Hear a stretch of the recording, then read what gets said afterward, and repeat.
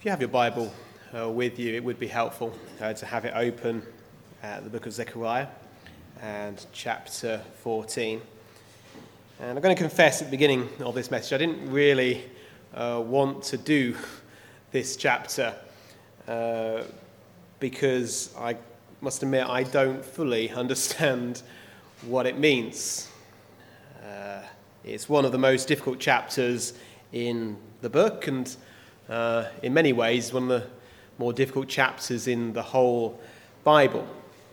I asked you to listen as I was reading this chapter earlier to a phrase which is repeated again and again, and that phrase is "in that day." Again and again, Zechariah tells us what is going to happen in that day. That day which is called in verse 1, the day of the Lord. The big difficulty with this passage is trying to understand what day is that day.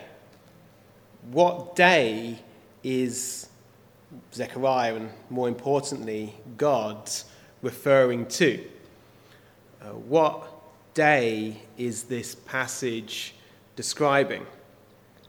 Now you might say, well, surely it's obvious.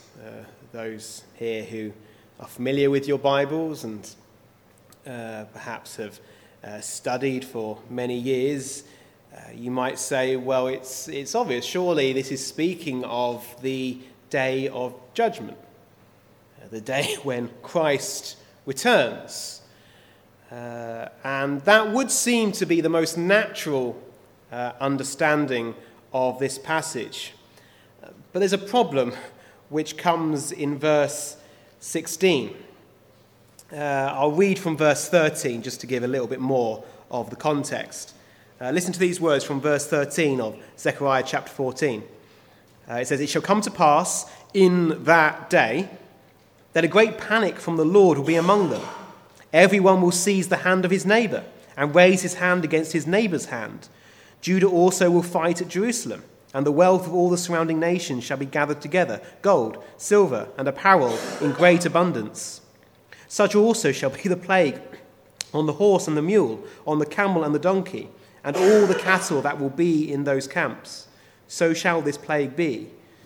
And it shall come to pass that everyone who is left of all the nations which came against Jerusalem shall go up from year to year to worship the King, the Lord of hosts, and to keep the Feast of Tabernacles.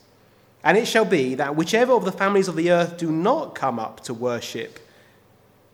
Jerusalem to worship the King, the Lord of hosts, on them there will be no rain. If the family of Egypt will not come up and enter in, they shall have no rain. They shall receive the plague with which the Lord strikes the nations who do not come up to keep the Feast of Tabernacles. This shall be the punishment of Egypt and the punishment of all the nations that do not come up to keep the Feast of Tabernacles." Now, do you see the problem?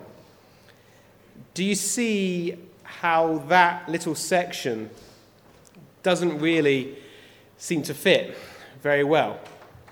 If this passage is talking about the second coming, the day when God finally brings justice to this world, then who are these nations who are refusing to come up to worship the Lord in Jerusalem? It says in verse 18 that if these people do not come up to worship at Jerusalem, then God will send his plague upon them. And you think, well, surely those sort of things will be over by that point. Jesus has come back. The lion is eating with the lamb. All sin has been punished and dealt with. But here it seems to be talking about punishment and sin even after the second coming. That's why this passage is so difficult. And there's only really two options for us. One option is to adjust our understanding of what the second coming will be like, to perhaps understand the second coming as being a little bit longer than we perhaps imagine it to be. Not just an immediate day of judgment and then peace afterwards, but perhaps it will be a longer period of Christ bringing his rule on this earth. The other alternative is to understand this passage more symbolically, to understand it as speaking in heightened language, in symbolic language, to explain spiritual truths. Or to perhaps put it more simply, this passage could be speaking of Christ's second coming, or it might be speaking more symbolically of Christ's first coming. And I'll be honest, I'm not entirely certain which it is. I lean towards it being primarily about Christ's second coming, and that perhaps we do need to delve a little deeper into the scripture about what the second coming will be like. But I don't have hard and fast answers there. But what I would like to do for the rest of our time this evening is to look at what this passage says that day will be like. And 7 times in Zechariah chapter 14 it says, in that day. So we're going to look at each of those 7 times to understand what that day will be like. And I will point to how it could be symbolic of Christ's first coming. But I'll also explain how it could be speaking of some things which are yet to happen. And if nothing else, we'll at least be more familiar with this passage as we think about these things more and more. So let's look at these 7 times this passage says in that day to see what we can learn about the day of the Lord. And the first time it's mentioned is in verse 3. In verse 4, but I'll read from verse 3. Listen to God's word. It says, "Then the Lord will go forth and fight against those nations as he fights in the day of battle. And in that day his feet will stand on the Mount of Olives, which faces Jerusalem on the east. And the Mount of Olives shall be split in 2 from east to west, making a very large valley. Half the mountain shall move toward the north, and half of it toward the south. Then you shall flee through my mountain valley, for the mountain valley shall reach to Azal. Yes, you shall flee as you fled from the earthquake in the days of Uzziah, king of Judah. Thus the Lord my God will come, and all the saints with you." These verses, in summary, teach that God will come in person and rescue his people. It refers to his feet standing on the Mount of Olives. And as I'm sure many of you, if not all of you, are aware, the Mount of Olives still stands to this day to the east of the city of Jerusalem. And the Mount of Olives presented, and to some extent still presents, a formidable obstacle to anyone who wants to escape from the city. You need to imagine yourself in the city of Jerusalem, surrounded by enemies. And even if you manage to break through the lines of the army surrounding the city, you still have to scale the Mount of Olives without being spotted by the enemy. And so this Mount of Olives presented an obstacle to people trying to escape from the city surrounded by enemies. But God says here that although Jerusalem is surrounded by enemies, he will make a way of escape. He himself will step onto the Mount of Olives and it will split in 2 thus making an avenue for escape. It will make a way of refuge. Now, of course, we know that Jesus, in his first coming, did indeed come and stand on the Mount of Olives. On the night of his crucifixion, we're told how he and his disciples went to the Mount of Olives, and he earnestly prayed to his Father that that cup would pass from him.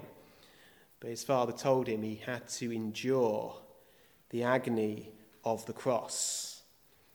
But we know by dying on the cross, Jesus truly did make a way of escape for all his people. Spiritually, he made a way of escape so that we could be freed from our enemies, yes, but most importantly, from our sin. So we see Christ's feet did stand on the Mount of Olives, and he did make a way of escape. So you see, we can take this in a symbolic, spiritual way. But do you remember what the angels said to the disciples as they saw, or after they'd seen Jesus ascend into heaven from the Mount of Olives? They said to them, "As you have seen him ascend, so you will see him return." Presumably, as you saw him ascend from the Mount of Olives, so you will see him descend. So it may be that when Christ returns, he will indeed set foot onto the Mount of Olives. And what he has done spiritually for all his people in redeeming us from our sin and rescuing us from all our enemies, including the enemy of death itself, so he will do for his people on that day when Jerusalem is surrounded by enemies. Will the Mount of Olives actually split in two? I don't know. I don't know. The passage seems to say that, and there's no reason why that could not be the case as far as I can tell. But either way, the truth remains, and of this we can be sure of. God will come in person, and he will rescue his people. That's why, as David shared at the beginning, we do not need to be afraid. God will make a way of escape. No matter what trials and tribulations come on this world, we do not need to be afraid. Just like God made a way of escape for Lot and his daughters from the city of Sodom, so we will escape whatever wrath comes upon this world through Christ. So that's the first thing we learn. God will come in person and rescue his people. But the passage goes on, tells us more. Look again at verse 6. It says in verse 6, "It shall come to pass in that day that there will be no light. The lights will diminish. It shall be one day which is known to the Lord, neither day nor night. But at evening time it shall happen that it will be light." Zechariah tells us that the lights will diminish, presumably speaking of the sun, the moon, the stars. They will no longer give their light. Throughout history, and even to this day, the sun, the moon, and the stars have been worshipped. And we can understand why. Because they're so, in some ways, beyond our comprehension. They're so apparently sure and fixed. The sun rises every morning and it sets every morning. Many have therefore viewed the sun, for example, as godlike. But Zechariah says these great lights will be dimmed before the coming of their Maker. Again, it's hard not to think, is it, of that day of Christ's crucifixion, when the sun was darkened at noonday, and for 3 hours the sun did not give its light, as Christ bore the sin of the world.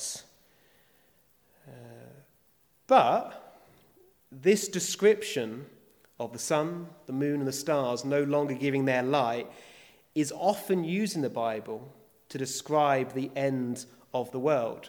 Jesus himself described the end of the world in that way, that the sun, the moon, and the stars would cease to give their light. So again, we see both things have their application to Christ's first coming, but also his second as well. But either way, the truth remains. These things, which seem so fixed to us, which seem so sure, which seem so certain, are not so certain as we think. The sun, the moon, and the stars are servants of God as well. And when he sees fit, he will switch the lights off. He can switch the lights off. Do not rely on those things. Rely on the maker of those things. So that's the second thing we learn about that day. The sun, the moon, and the stars will be darkened. But look again, there's a third thing. Verse 8. And trustfully we'll go quicker through these, just in case you're worrying about time. But it's verse 8. It says, "And in that day it shall be that living waters shall flow from Jerusalem, half of them toward the eastern sea, and half of them toward the western sea. In both summer and winter it shall occur, and the Lord shall be king over all the earth. In that day it shall be." Verse 8 tells us that in that day living waters shall flow from Jerusalem. We're told that half of them will go to the east and half of them will go to the west. In other words, these living waters will be for everyone, the east and the west. We're told that these waters will go out in both summer and winter. In other words, they'll be for all people, for all time. This is an eternal stream of water. In other words, Jerusalem will become a place of blessing for all people, for all time. Now, hopefully, you can see how this relates to Christ's first coming. Hopefully, you can hear, as it were, Jesus' own words when he stood on the great day of the Feast of Tabernacles, and he said, "Come to me, all you who thirst, and out of your bellies will flow fountains of living water." Jesus was saying, I am the fountain. I am the one who you need to come to drink from. I am the one who will bring blessing, eternal blessing, to all nations of the world. And of course, he said that as he stood on earth at his first coming. And that's true for all of us. We can come to Christ. We are welcomed to Christ to feast on him, to drink from him, to find our satisfaction and our meaning and our purpose in him. And in that way, he is the blessing to all nations of the world. But what we enjoy now spiritually, one day we'll enjoy physically as well. Today, we can't see Christ, can we? We live by faith. We walk by faith. We cannot see him. But one day we will.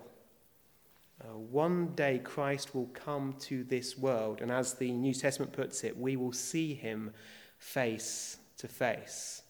And the blessings we enjoy now spiritually by faith, we'll enjoy physically by sight then.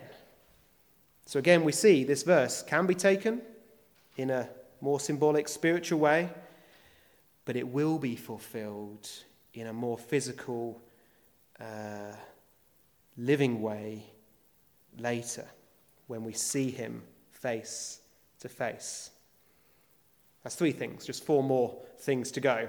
The fourth thing this passage says, or the fourth description of that day, is found in verse 9. It says, "And the Lord shall be king over all the earth. In that day it shall be, the Lord is one, and his name one. All the land shall be turned into a plain from Geba to Rimmon, south of Jerusalem. Jerusalem shall be raised up and inhabited in her place from Benjamin's gate to the place of the first gate and the corner gate, and from the tower of Hananel to the king's wine presses. The people shall dwell in it, and no longer shall there be utter destruction, but Jerusalem shall be inhabited." And you wonder, well, what's all that description about? But what these verses are saying is, on that day, Christ, or God, through Christ, will be king over the whole earth, on the earth. Right now, Christ is reigning over the earth. Christ is the king. He ascended to the right hand of the Father. Jesus is king now. But one day, he will be king on this earth. We pray, don't we? Or we should pray if we follow the Lord's Prayer. Our Father, who art in heaven, hallowed be your name. Your kingdom come, your will be done on earth as it is in heaven. God's will is done perfectly in heaven. It's not done perfectly on earth, is it? We have people who rebel against God, who fight against God, who resist God. So although God is king, his will is not done as it should be, as it is in heaven. But one day, he will rule on this earth. On this earth that we are walking on now, Christ will be king. We're told in the book of Philippians that every eye will see him, and to him every knee shall bow. If these people are alive when he comes back, Joe Biden will bow the knee to Christ.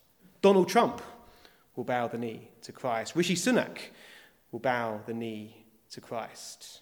Kim Jong-il will bow the knee to Christ. Whichever ruler, whichever emperor, whichever king you want to choose, Vladimir Putin will bow the knee to Christ. And that is really going to happen on this earth, in reality, because God will be king over the whole earth on this earth. That's the second thing we're told about that day. Let's move on. The fifth reality of that day, verse 13. It says, "It shall come to pass in that day that a great panic from the Lord will be among them. Everyone will seize the hand of his neighbor and raise his hand against his neighbor's hand. Judah also will fight at Jerusalem, and the wealth of all the surrounding nations shall be gathered together, gold, silver, and apparel in great abundance. Such also shall be the plague on the horse and the mule, on the camel and the donkey, and on all the cattle that shall be in those camps. So shall this plague be." Now, I have to say, this is one of the reasons why I lean towards this passage being primarily about the second coming of Christ. Because it's not hard, is it, to imagine why the nations attacking God's people will be panicked at his coming. It's not hard to imagine those enemies surrounding God's people being stricken with fear as they see Christ himself come to rescue his people. In fact, we're told in the book of Revelation that when Christ returns, the people will cry out to the mountains to fall on them, to cover them, to hide them from the face of Christ. That day of judgment will truly be a day of panic, a day of fear for those who have not bowed the knee to Christ beforehand. But having said that, it is worth perhaps meditating on the panic of the person now who dies having not repented, who dies having not turned to Christ. We don't like to think about this, do we? Because it's troubling and it pains us. But it perhaps is healthy sometimes to imagine what it must be like to come to the end of your life, having lived your own way, doing your own thing, refusing to bow the knee to Christ, and then to stand before him. As the Bible says, it's appointed unto man once to die, and then the judgment. What will it be like to stand before the maker of the universe, unforgiven, unreconciled? It doesn't bear thinking about the fear and the panic that must be in the heart of such a person. Many people glibly say, well, if I ever see God one day, I'll give him a piece of my mind. Have you ever heard people say that? You won't. They won't. Whenever people caught a glimpse of God in the Bible, they fell on their face as though dead. People who say such things do not know what they are talking about.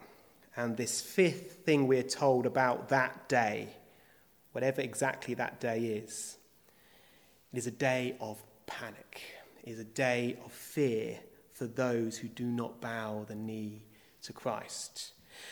But be encouraged. This is speaking of God's enemies. But you don't have to be God's enemy. I trust many, if not all of us here this evening, are not God's enemy. But we are reconciled to Christ. We are now his friend. So when he returns, or when we come to face him in death, we don't need to be afraid. But we can welcome him as a friend and not as our enemy. That's the fifth description of this day. It will be a day of panic. But let's move on, swiftly coming towards the end. We see the sixth description of this day in verse 20. Look at verse 20. It says, "In that day, holiness to the Lord shall be engraved on the bells of the horses. The pots in the Lord's house shall be like the bowls above before the altar. Yes, every pot in Jerusalem and Judah shall be holiness to the Lord of hosts." You might think, what a strange description. What's that speaking of? Well, to understand this, you need to understand that the high priest of Israel wore a band on his forehead. You call it a crown, if you like. And on that crown was inscribed the words, "Holiness to the Lord." But it was only the high priest who wore this crown inscribed with the words, "Holiness to the Lord." But here we're told, in that day, holiness to the Lord shall be engraved on the bells of the horses. Even the bells on the horses' bridles will be inscribed and engraved with the words, "Holiness to the Lord." In other words, everything and everyone will be holy. Righteousness will cover the earth as the waters cover the sea. In ancient Israel, it was just the high priest who could enter the Holy of Holies, and even then only just once a year. And he only had that description on his crown. But in that day, even the bells on the horses' bridles will be engraved with holiness to the Lord. And you remember, of course, that when Jesus died on the cross, what happened to the veil in the temple? That veil which only the high priest could pass through once a year. We're told when Jesus died on the cross, it was torn from top to bottom. The way to the holiest place was made clear. Anyone could enter in because of Christ's death on the cross. Before it was only the high priest. But now through Christ, we can enter in. Through Christ, everyone who believes in him can be holy. Now, if I asked you this evening, how holy are you? I wonder what you would say. You might say, well, I'm not as holy as I should be. I'm perhaps making progress in this area, but in that area, no, not at all. But you realise that if you are a believer this evening, if you are trusting in Christ, if you have had your sin forgiven by him, then you are holy. You are holy already in God's sight. You are, as the Bible puts it, seated in the heavenly places.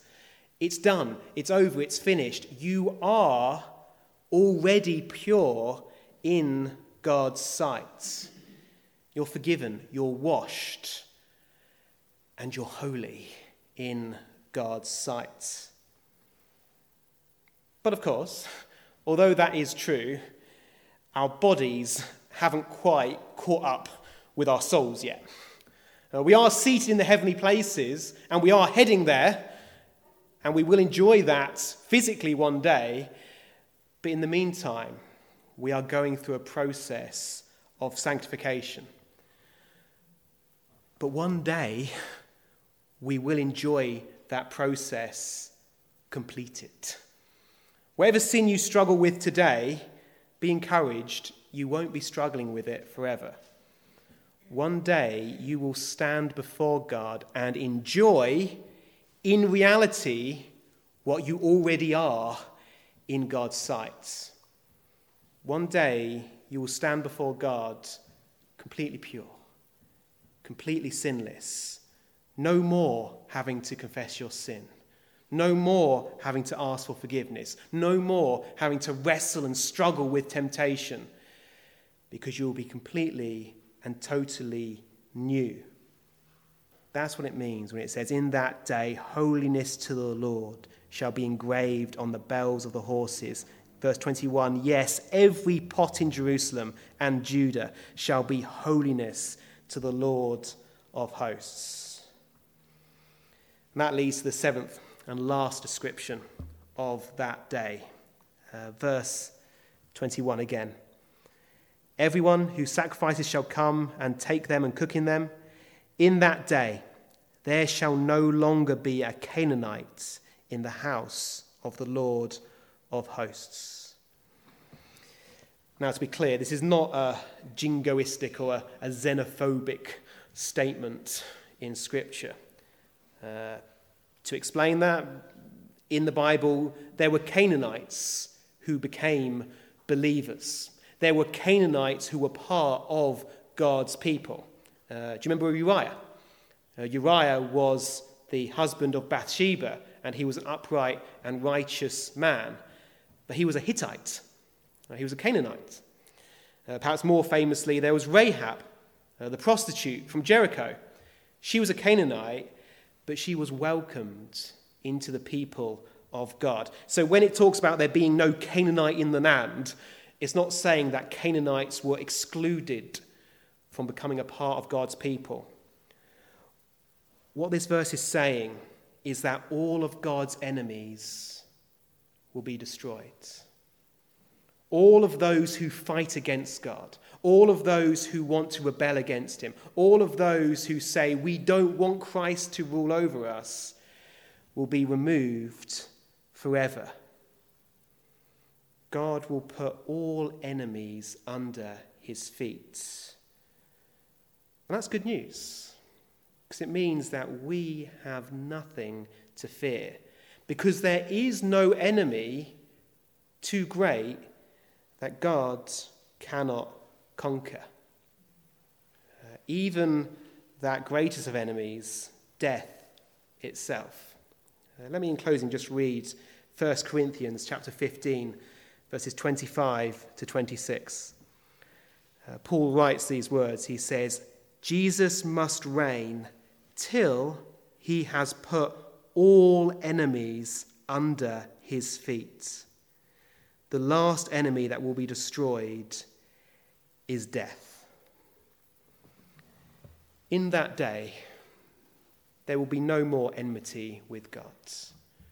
God will destroy those who fight against him, but he will welcome with open arms all those who have been reconciled to him. There are many mysteries in this passage. I've barely touched the surface, and you may have lots of questions still. But hopefully those 7 descriptions are an encouragement to us. Whatever we don't understand, we can be confident of this. Christ is in control. One day he will come. One day he will rescue his people. One day all enemies will be put under his feet, and we will be pure and spotless before him forever. And it's with these thoughts that we should comfort and encourage each other. And with those thoughts in mind, I've chosen as our final hymn, number 288. And it's a hymn, I don't think we've sung it before, so this might be a mistake, but I've chosen it for the words, and hopefully you can see how relevant the words are. Number 288, see the ransomed millions stand, palms of conquest in their hand. This before the throne their strain, hell is vanquished, death is slain. Blessing, honour, glory, might are the conqueror's native right. Thrones and powers before him fall, Lamb of God and Lord of all. So we'll stand to close by singing number 288.